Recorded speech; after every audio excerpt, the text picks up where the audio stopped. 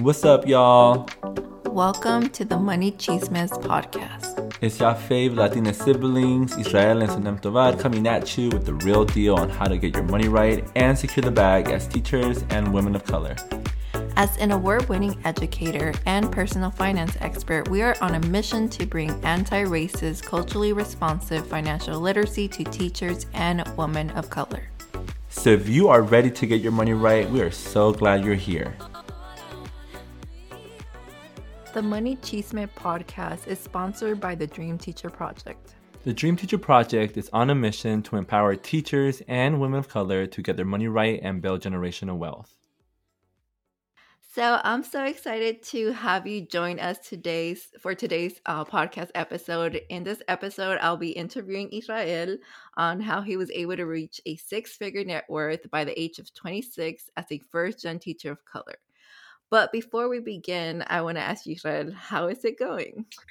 So we're recording this in December. So today is December 11th. I just got back yesterday from DC. As I don't know if I think I mentioned this. I was, traveling to Boston, Yale, New Haven, New York, and DC for a week and a half, and I was staying with friends from college, like couch surfing a little bit, and I was staying in each of these places for like 2 to 3 days, just like catching up with people, like exploring, going to spots where I used to go before when I was in college and when I lived in DC and X, Y, and Z. And I loved it. I love meeting up with my friends and visiting places where I, developed as a human, right, in college and DC. But I'm exhausted. Like, I am exhausted. I was just not meant to, like, travel like this. Like, for me, I know some people. I have a really good friend, who travels while she travels, and she loves it. Like, I think it's wild, but she loves it. She's incredibly extroverted. I'm also extroverted, but not to her degree. And she just like needs a lot of stimulation more than me. And that works for her. It doesn't work for me. And so I was exhausted from traveling. So yesterday, you picked me up. I was like, I'm tired. You're like, it seems like you're exhausted from capitalism. I was like, oh. Yeah. He came back looking like really exhausted. Like he gave me so much like drain type of energy that I'm like, something's wrong with him. He just needs to take a nap. So, I took a nap, 2-hour nap, and then I slept for 9 hours, and then I went to the gym. I hadn't gone to the gym in a minute, and I felt better, but then I felt tired again, and I napped for another hour, and now I'm feeling better. But yeah, I was just so exhausted from all the traveling, So I know that I'm not... Oh, so go ahead, bro.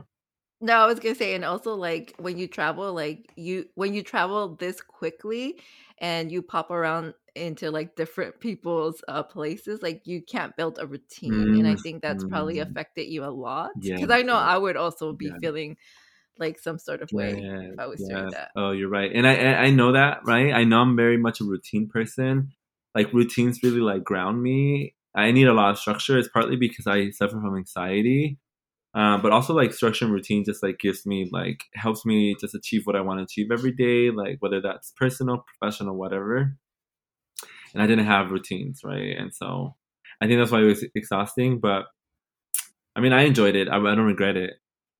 But yeah, I was exhausted. Now I'm not as exhausted anymore. And I guess I'm still burnt out from capitalism, though. I feel like that hasn't gone away, unfortunately. I think we are all exhausted from capitalism. Yes, capitalism is just... I was telling you how I'm applying to full-time jobs, and like that's just so exhausting. It's so exhausting to apply to full-time jobs, even though I don't have a full-time job now. So can only imagine how challenging it is if you have if you have children, a lot of responsibilities, a full-time job, and you're applying to full-time jobs, right? That's a lot. Yeah, that's a lot. Like, I have no idea how people do it when they have to do all of that. Because applying to like a new job sounds like a job in itself. It is a job in itself. You're not getting paid for all these 50 interviews that a job wants to have with you. Anyway, let's get into the meeting, because I love to throw shade. I can talk about this for days. Yeah, but okay. So we're gonna start, but I just want to say welcome back to rainy Nashville because it has been raining here the whole week. But I think it didn't rain today, so maybe it was thanks to you. Yeah, it was definitely thanks to me. I'm gonna let you know that right now. I definitely brought the sunshine. Well, there's no sunshine today, but at least I took the rain away. Yeah, at least. And I thank you for that. Okay, so let's get started. So before we start interviewing you, I want you to tell us a little bit about yourself. I know like we've talked about ourselves in the first two Mhm. episodes, but if anybody's new listening to this podcast and they don't know about you, can you please just like introduce yourself? Yeah, I'll give you like a little quick summary of myself. So, back in the day, once upon a time, see, I'm not gonna say that. I was born in Tijuana, Mexico, but I grew up both in Los Angeles and Nashville. And I went to Yale for undergrad. I got my bachelor's in ethnic studies there. And then I decided that I want to become a teacher because when I was in high school, before going to college, I was teaching English to primarily undocumented Latino immigrants, and I loved it a lot. And I just felt like I had a knack for curriculum writing and teaching and building relationships. And then when I got to Yale, I thought that I wanted to be a teacher, but then like all this like tacit pressure of pursuing more quote unquote prestigious, high paying, lucrative careers, like like becoming a doctor or a lawyer or pursuing academia, like kind of distorted my vision. And so for some time, I thought that I wanted to do like work in the intersections of education policy and law. And I interned on the Hill in DC for one summer. I hated it. It was just ugh. People are so power hungry. Like people are just. It was not giving. It was not cute for me. And I was like, maybe I don't want to do like national policy. I also felt very disconnected from like the community. Like maybe I don't want to do like national policy work. I want to do like more like state policy. And so the next summer, I interned in the New York State Education Department in New York City, and I was working with the Office of Bilingual Education and World Languages, and I was specifically the legal assistant of the Director of English Language Learner Law and Policy. So her role was to enforce state regulations that protected the rights of immigrant and English language learners in New York. So, for example, if a school district wasn't providing its learners, its students, like the required number by law, state law, New York state law, that they had to give them, then she would step in. She'll get like complaints from teachers or folks on the ground, and then she will step in and like enforce the law. And I was just like go, follow her around, help her in like developing a little media agenda, like little law policy memos, and all these like talk to people who had complaints.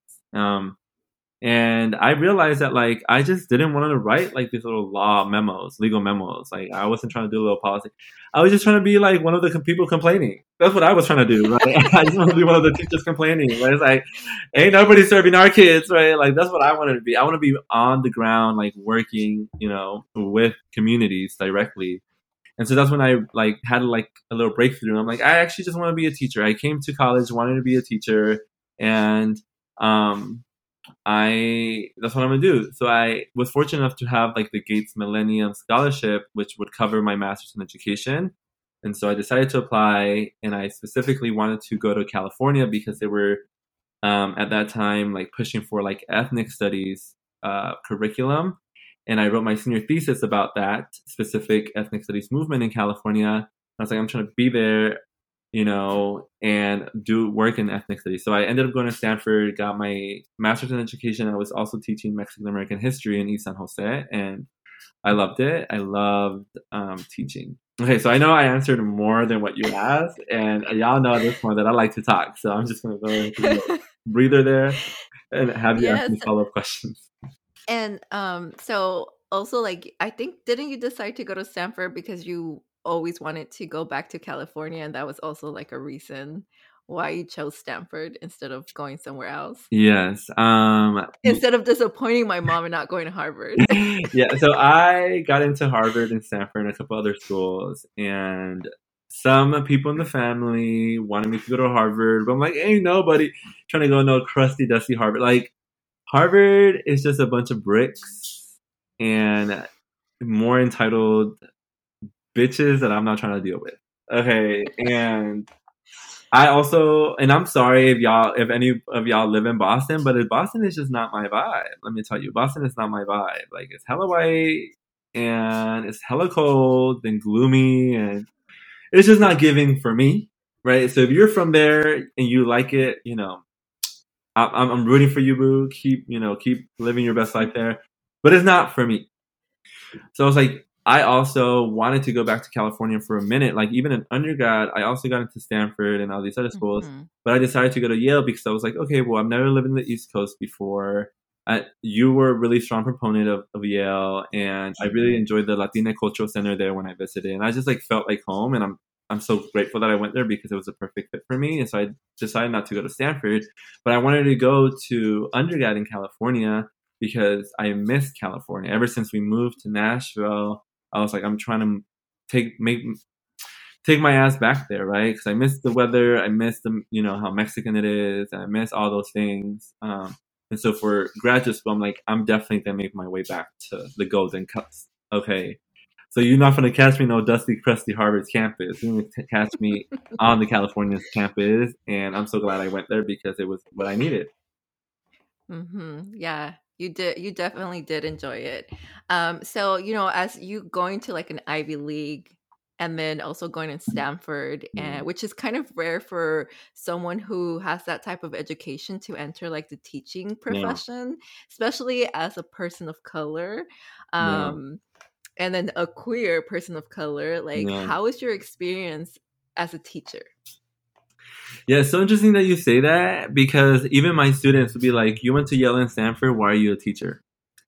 And I'll be like, "So y'all telling me y'all don't need like well-educated teachers? Is that what y'all telling me?" And so even the students would say, would notice that, right? And I honestly, being a first-gen, low-income student, queer, Latino at an Ivy League was really challenging, but honestly, it was even more challenging to have those identities as a teacher, at least from my experience. And it's partly because when you're a teacher, you are the classroom leader for 120 plus kids.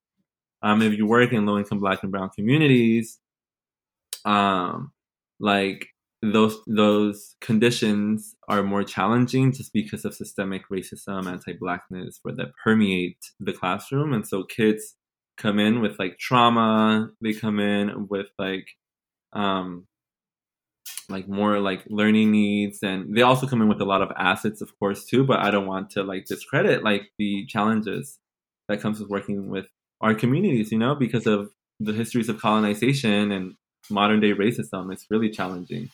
And as someone with my background, um, they've most kids don't have teachers like me. Like I think for a lot of kids, I was the first like not only Latino male educator, but the openly queer Latino male educator, and the only one who had those identities and went to Yale and Stanford. Mhm. So I was making a huge impact in my life, in the lives of my students. Like I would get notes every year throughout the year about the impact that I was making. I was getting my students to perform at really high levels. Like in 2021, I got my students to score the second highest from all of DC's public and charter schools in the AP World History exam, which I'm really proud of, and I'm really proud of my students too. But like doing all that powerful work, having like those identities, like really was just so challenging. Just pushed me out like of the classroom, and research corroborates my experience of like why a lot of Black, Indigenous teachers of color are pushed out. And yeah, like I also felt those pressures, and even though like I still miss working with kids every day, and we've had conversation about me going back to the class and stuff like that, it's just like I don't, as of today, I'm still not ready to go back. And it's just like, it's just too much. It's too much. Mhm. And I know that it's partly me. It's partly like I have to go to therapy. And like, if I were to ever go back, like I have to go back like with an improved, healthier like mindset and boundaries and tools that I still don't have. And that's if I decide to go back, right? But we're talking about how like it's still systemic forces at play because I have to do this extra work that a white educator doesn't have to do, Mm-hmm. right? A white educator doesn't have to do extra work of like just being the disciplinarian because I'm seen as that, right? And I do that because the kids would be like, ain't nobody gonna tell me nothing unless Mr. Tobias tells me something. So I would have to go. They don't say that for, I mean, now I'm not saying there's effective white educators. I'm just saying they don't have those pressures, right? Or the Mm-hmm. pressures of seeing like the kids and be like, oh, that reminds me of mi hermano, my brother, like, or Mm-hmm. like the parents, like that's dead ass my mom, you know what I'm saying? Like, and all these things that I would have to work through in therapy, what a white educator doesn't, right? And so those are still systemic forces there at play. That is so true. That is so true. And I know, like, you growing up, you always wanted to be a teacher because I remember we would play games and you always wanted to play the teacher and I was like the student and I would get over us playing that. Yeah. But so I know that like you love the teaching profession in 2022. And what made you want to leave the classroom?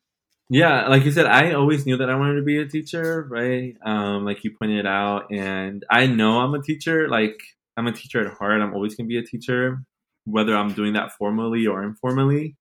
But like in addition to the broader systemic forces that I mentioned, I think like I decided last school year specifically, was because it got even more challenging to be a teacher. Like COVID made it more challenging. Like we were at my school, I was like, and again, it's also partly my fault. I had all these leadership roles. I was the leader of the Queer and Trans Student Alliance, co-leading that. I was high the 10th grade team lead. I was a history department co-lead. I was just doing too much, right? Building a business on the side, X, Y, and it was just too much. And then kids were coming back from online learning, and they had more challenging like mental health challenges because of COVID. And they were just like acting up more, and teachers were quitting left and right. And so I was like, yeah, this is time for me to go because I was burnt out. But also, I wanted more flexibility. Like I just wanted more freedom, flexibility, and unfortunately, like teaching is a profession that doesn't offer that. It's like the opposite. Like when you're a teacher, it takes more work. You have more work for being out than being there. Mm-hmm. You know, and I honestly just have I've always found it challenging to just be in one place. And teaching, I just feel even more trapped, you know? And the year before, I was like teaching remotely and I was still able to build a strong relation with my students. I was able to spend a month in Nashville, 2 months in DC. It's just like, you know, have way more freedom and flexibility that when I went back into the classroom, the building, I didn't have that anymore. And that really impacted me. And then our parents also moved to Mexico. And so like I had to, you know, I didn't see them when I would come it was just so many factors. I was like, it's time for me to go. Um, and so, yeah, I left on June 2022. Mm-hmm. And you've been in a sabbatical so far. And so that leads me to like my other question is like, what is like your money story in the sense like how were you able to build a six-figure net worth by the age of 26 and also like take save enough money to take the sabbatical and leave the teaching profession? So I guess it's like three questions at once. Yeah, right. I was gonna say, hold on, that sounds like a lot. Right. So I'm gonna just try my best. All right. It sounds like one of them job interviews. Like I'm asking you one question, and it's like 50 questions in one question. That's it. So really good. But anyway, I understand the gist of your question, so I'm gonna answer that. Yeah, so I worked my ass off in high school, and you saw me. You were there, right? I was grinding my ass off, honey. Let me tell you. So I did that, and I graduated from the top of my class from one of the best schools in Tennessee. And I was so fortunate enough to get so many scholarship opportunities. So I got full rights for undergrad and graduate school, and got even more scholarships to cover my living expenses. And so I was lucky enough to graduate with my master's degree debt free, in addition to even having enough funding from graduate school funding sources to like pay off almost all of my car. And that was a huge help, right? And so I decided because, I didn't have financial literacy. And, a lot of folks think that having a house, owning a house is the only way to build generational wealth. Obviously, I don't believe that anymore, but at that time, that's what I thought. And so I was like, I'm going to buy a house. I don't have any debt. I'm getting a full-time job. And I had no money, let me tell y'all, because the little money that I had saved was like I used to relocate to Tennessee. And Sunem was like really opposed to it. How about you share that little part? How about you share that? If you're resonating with this content, please leave us a review. We appreciate and read every review. Plus, reviews help us gain more visibility. Please and thank you. So I was opposed to him buying a house because, first of all, he didn't have any money. He didn't have Let's start enough with money. there, right? No money in the bank account. He had just started working, and I had to let him borrow the $1,000 for his down payment. But it's because I kind of knew Israel. I'm like, I know he's like a free spirit, and he didn't need to be feeling like he was tied down. But that's why I was like hugely opposed to him owning a house. But we're all allowed to make our own, money mistakes, or not even a mistake. It's just like our journey, our money journeys. Yeah, and you let me borrow $1,000, right? Because I used a state assistance program to buy the house, and I mean, you were onto something, right? Because I just felt horrible. I felt so trapped. I was working in a terrible school that perpetuated the school to prison nexus, and I had just gotten a surgery. My appendix exploded during graduation for my master's degree, and I came back to tennis. It was just so many life-changing events. So of course my anxiety was out the roof. I couldn't, Sunem came to visit me one day and she was like, "Aren't you hungry?" I was like, "No, I'm not really hungry." And I would come home from work when I was staying with my family, like really, really hungry. And so she's like, "That's weird." And then I was having regular bowel movements. Like I was, my palms were sweaty all the time. And so, and it was partly because of all these things. And I quit my first full-time job. I quit. I had never quit anything in my life, and I didn't quit an office job. I quit like 125 students, and that was so hard. And then I was like hustling. I was like, well, I got bills to pay. I have a whole mortgage now, honey. I got a whole mortgage now, and I got I still had a little small car loan, and it was rough, right? So it was in that situation where I was like, I went to Yale and Stanford, these like wealthy ass, white ass schools, and I, had quote unquote the pedigree. I even had no loans, which is a huge thing for folks, but I still had no generational wealth. I was still broke. I was still like poor in a way. Well, not necessarily. I just didn't have wealth, right? And I was like, I can't do this. I can't not have no wealth. I need to get it together. And so I was like, at that time, I'm like, I need to pay my bills. First of all, let's start there, right? And so I started like hustling, like started delivering pizzas and Domino's, like started working, teaching English online. I started working at an immigration law firm. I was just hustling, and I got enough money to pay off my car, to pay my bills. And I was like listening to podcasts and deepening my financial literacy. And I was like, I need to just get this money right. And I also, during that time, realized that I still wanted to be a teacher. I just didn't want to be a teacher in that context. And I still wasn't ready to leave Nashville yet. And so I was like, let me become a teacher in a different context. So I worked at a more progressive school in Tennessee, which I really enjoyed and really grateful for. But I was like, I'm still not happy at that school because I'm not happy in Nashville. And so I left, and I also partly left because I wanted to make more money as a teacher so I could accomplish my financial goals. And at that time, I thought that I wanted to retire early, which, I came back to that now, how life is just like a journey, I guess, takes so many twists and turns. But I was like, I want to invest aggressively.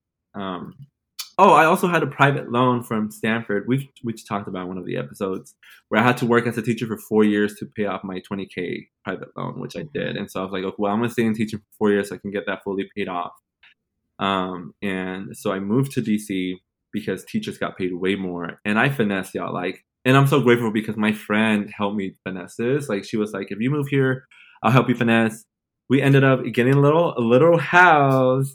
We used to call the house on the prairie, right on the prairie, in the outskirts of DC, like in the ghetto, right? But and we split that room, y'all. We split a room in a little house, and I was paying $350. She was paying $350 for a whole year, and it worked out too because she was a consultant at that time, and she was like working in California. Like her company would pay for her to be in California, and so she wouldn't be there full time, right? But yeah, I'm so grateful for that because those paying $350 helped me get my money right, and I was, Mhm. and then I rented out my house here, and the extra money was going back to like repairs and stuff like that. But I still own my house, and I was just hustling after school, like just getting all the little stipends that I could, and I was just investing and working during the summers and just investing all that money to the point where I was able to build a six-figure net worth. So it was just, and I also would deprive myself a lot, right? I had a zero-based budget, and I just like I would feel like if I spent $2 more on something else for the week, I feel horrible. I would feel horrible. Mhm. Um, and now would I do it all over again? I actually would do it all over again because I was able to build such a strong financial foundation for myself. And it's so critical for like first gen people to have that, right? And I just feel like I would finesse because I know there's just seasons in our lives, and I would do it all over Mhm. again because I want the flexibility and the options that I now have because of that grind that I did and those sacrifices that I had. Yeah, that's true. And also, like, I know we talk about this a lot, how we don't believe like in hustle culture, but like sometimes you do have to hustle just to build that financial foundation that you're gonna need in order to be able to do focus on other financial goals or like other parts of your life. That's gonna make you happy. But yeah, yeah, you did a lot during that time, and I remember that was the time where you finally like started listening to me, because before that you're like, yeah, you whatever. I remember that story that I always talk about when we went to Chipotle, and you're like, Israel, you just quit your job, you don't have money, you're like, yeah, whatever, give me that burrito. Oh yeah. I mean, so it's all we're all in our journeys, right? And we always say like we all come to different parts of our journeys where like we feel ready, and we can't pressure nobody to feel ready until they actually come to that readiness on their own. But yeah, like I didn't see money in that way. I just didn't even think about it. I wasn't intentional about spending money, and now it's all about intentionality, right? It's like, yeah, I want to spend more, but I'm gonna be intentional because I know that money is my life. It's the energy, right? I'm exchanging money for my life, for my energy, my life. Hmm. And so I'm gonna be intentional about how I'm gonna spend that money. Whereas before I didn't see it that way. We would go every Friday when I first started teaching, like the first month, we would go. Remember, like you and I would go on a little like dinner date or whatever, Oh and yeah. every Friday to celebrate the end of the week. And you would tell me about like you can invest all this money, and I'd be like, can I get another margarita? How about that, right? Can I get another margarita? How about that? um learn that you needed to change your money habits around, because that's really important, and that's because of that you are where you are now. Like you were able to take a whole year off for your sabbatical to focus on yourself. And mhm.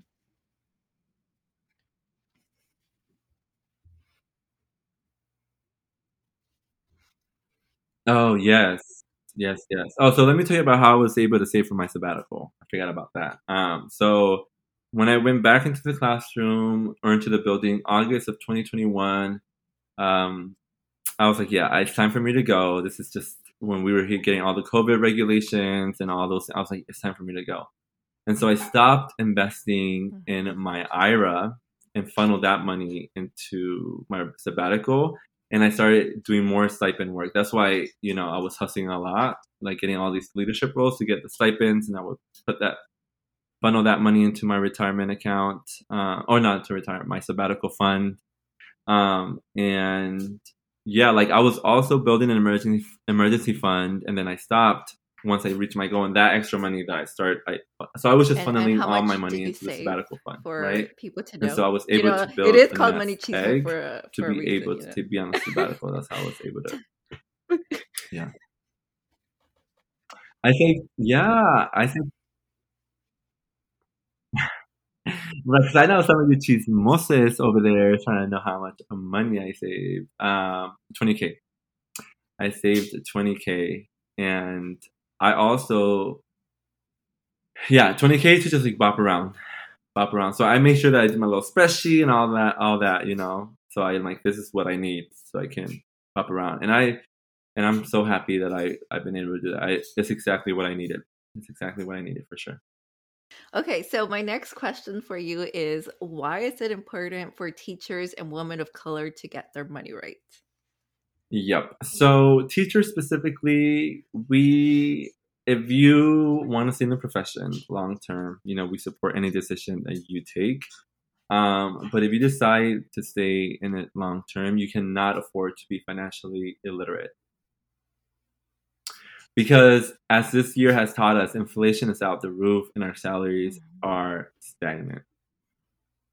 And we are severely overworked as well.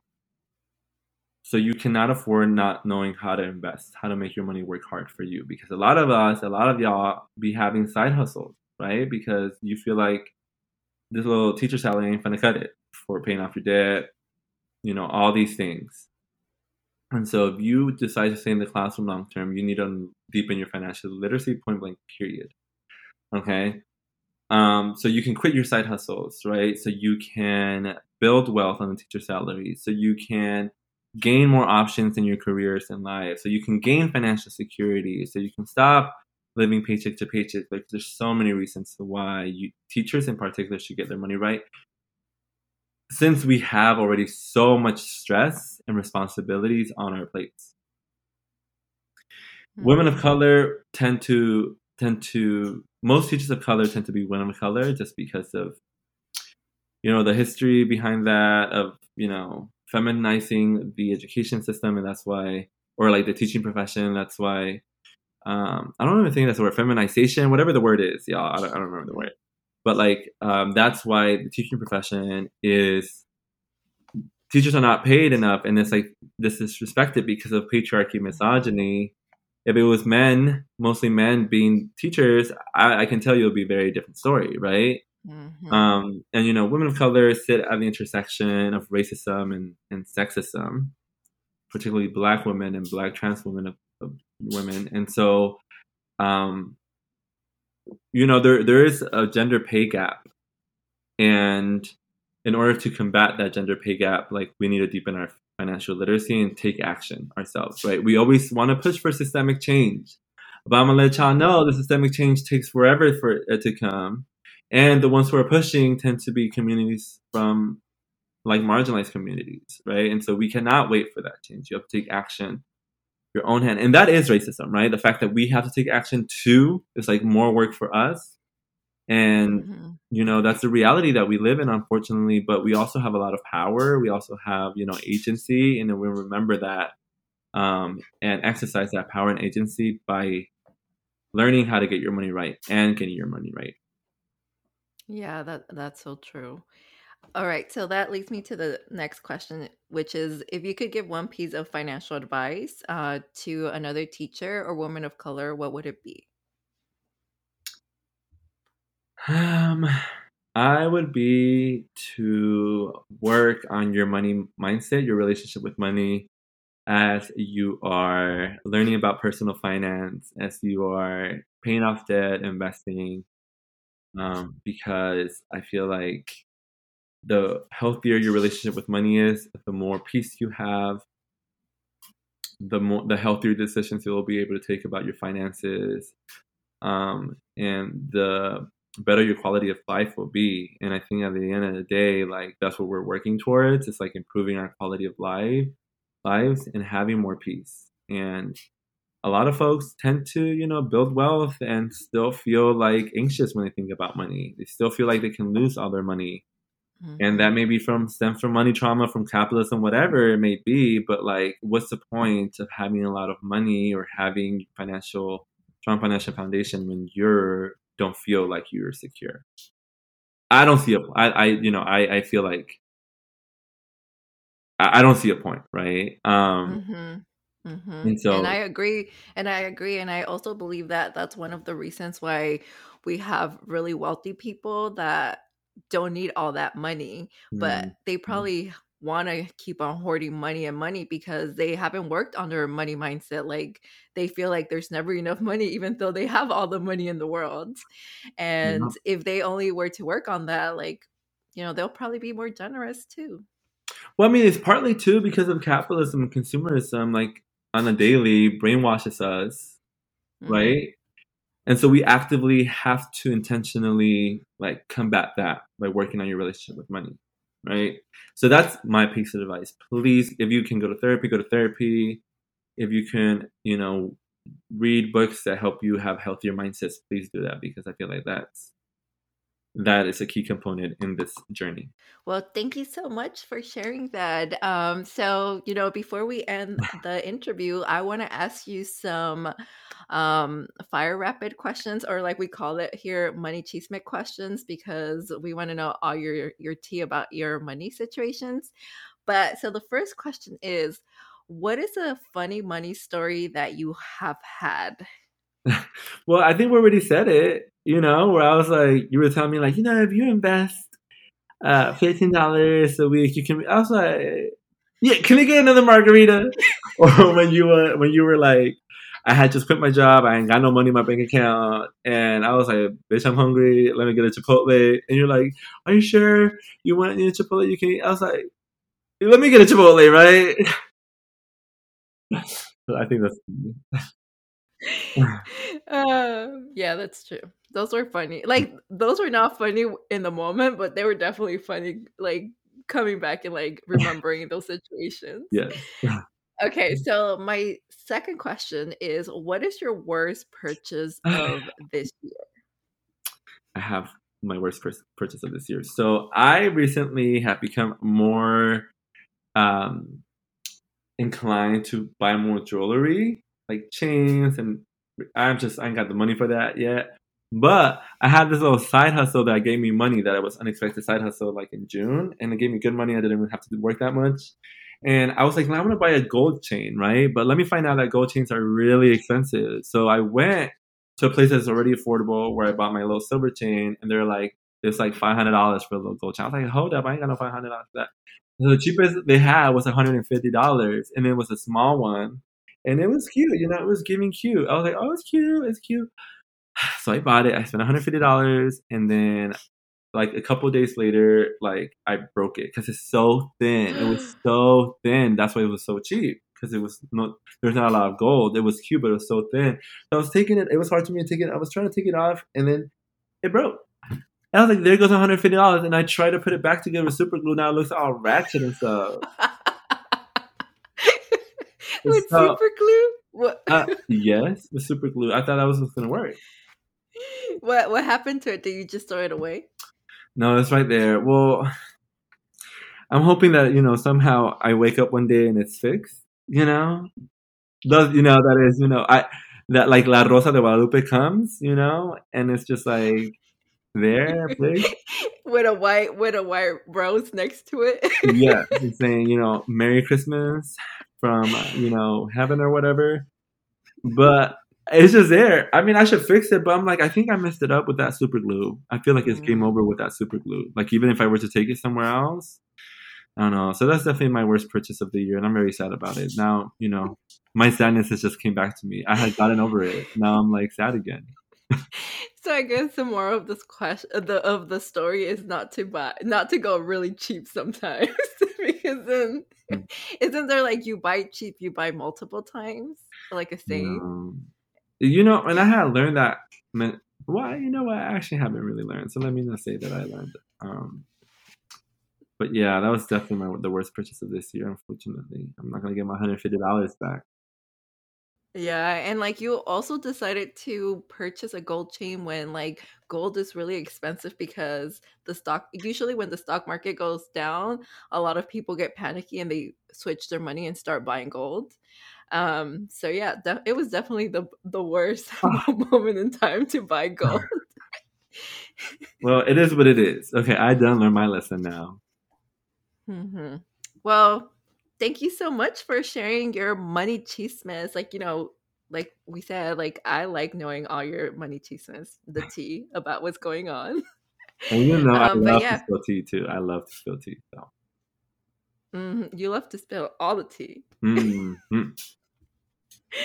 Well, that's the end of the interview, and thank you so much for tuning in to today's episode, and thank you so much, Israel, for sharing your story. You're welcome. And remember, y'all, to live, teach, and secure the bag. If you took anything from this episode, please take a screenshot and tag us on Instagram at Dream Teacher Project.